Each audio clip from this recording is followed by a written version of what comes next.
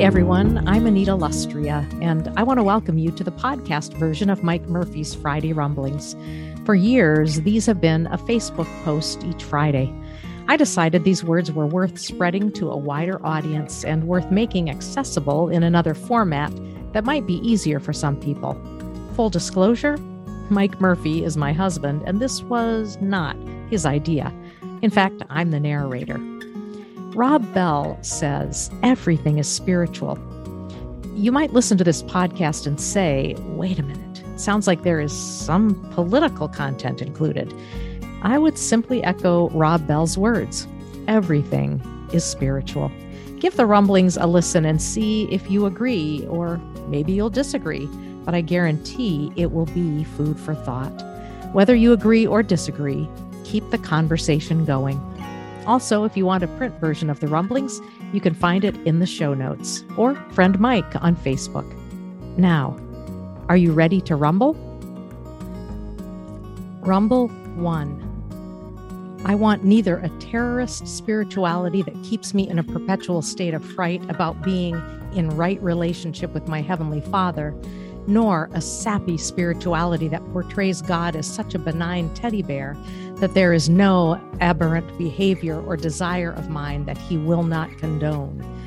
I want a relationship with the Abba of Jesus, who is infinitely compassionate with my brokenness and at the same time an awesome, incomprehensible, and unwieldy mystery. Brennan Manning. To journey without being changed is to be a nomad.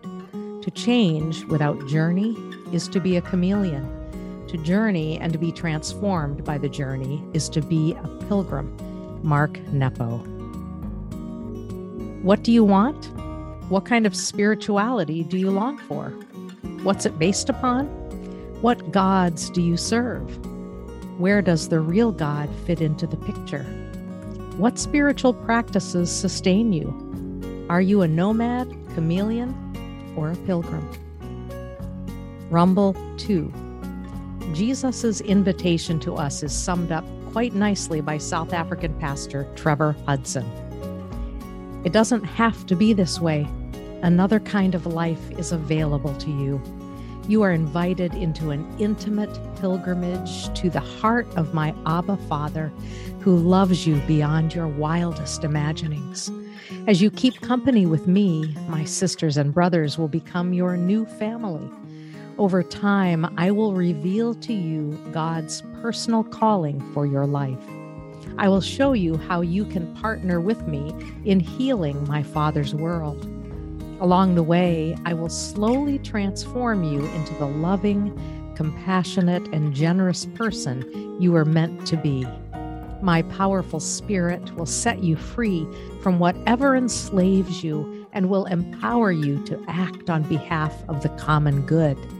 Above all, there is nothing that will ever separate you from the Father's love with which I love you. This is the divine vision I have for your one life on earth. It doesn't have to be this way. Available to us is another kind of life. Is all that worth exploring? I think it is. I say yes. Rumble 3. We are here to become community. We are on an odyssey with potentiality, and we know it. We have been foreordained to make humanity more humane. Joan Chittister, OSB. Yeah, I bet we can do this. We need to. MHMH, making humanity more humane. Rumble 4. How do people like me who believe entirely in science and reason also believe that prayer can heal and restore? Well, I've seen it happen 1,000 times in my own inconsequential life. God seems like a total show-off to me, if perhaps unnecessarily cryptic. When I pray for all the places where we see Christ crucified, Ukraine, India, the refugee camps, I see in my heart and in the newspaper that goodness draws near through UNICEF, Doctors Without Borders, volunteers, through motley old us. I wake up praying. I say a prayer some sober people told me to pray 36 years ago, because when all else fails, follow instructions. It helps me to not fixate on who I am, but on whose. I am God's adorable, aging, self-centered, spaced-out beloved. One man in early sobriety told me that he had come into recovery as a hotshot, but that other sober men helped him work his way up to servant. I pray to be a good servant because I've learned that this is the path of happiness. I pray for my family and all my sick friends that they have days of grace and healing. And I end my prayers, make me ever mindful of the needs of the poor. Then I put on my glasses, let the dog out to pee, and start my day. I will have horrible thoughts about others, typically the Christian right or the Supreme Court, or someone who has seriously crossed me, whose hair I pray falls out, or whose book fails. I say to God, as I do every Sunday in confession, look, I think we can both see what we have on our hands here. Help me not be such a pill. It is miserable to be a hater. I pray to be more like Jesus with his crazy compassion and reckless love. Some days go better than others. God does not have an app for not love. God sees beyond each person's awfulness to each person's needs.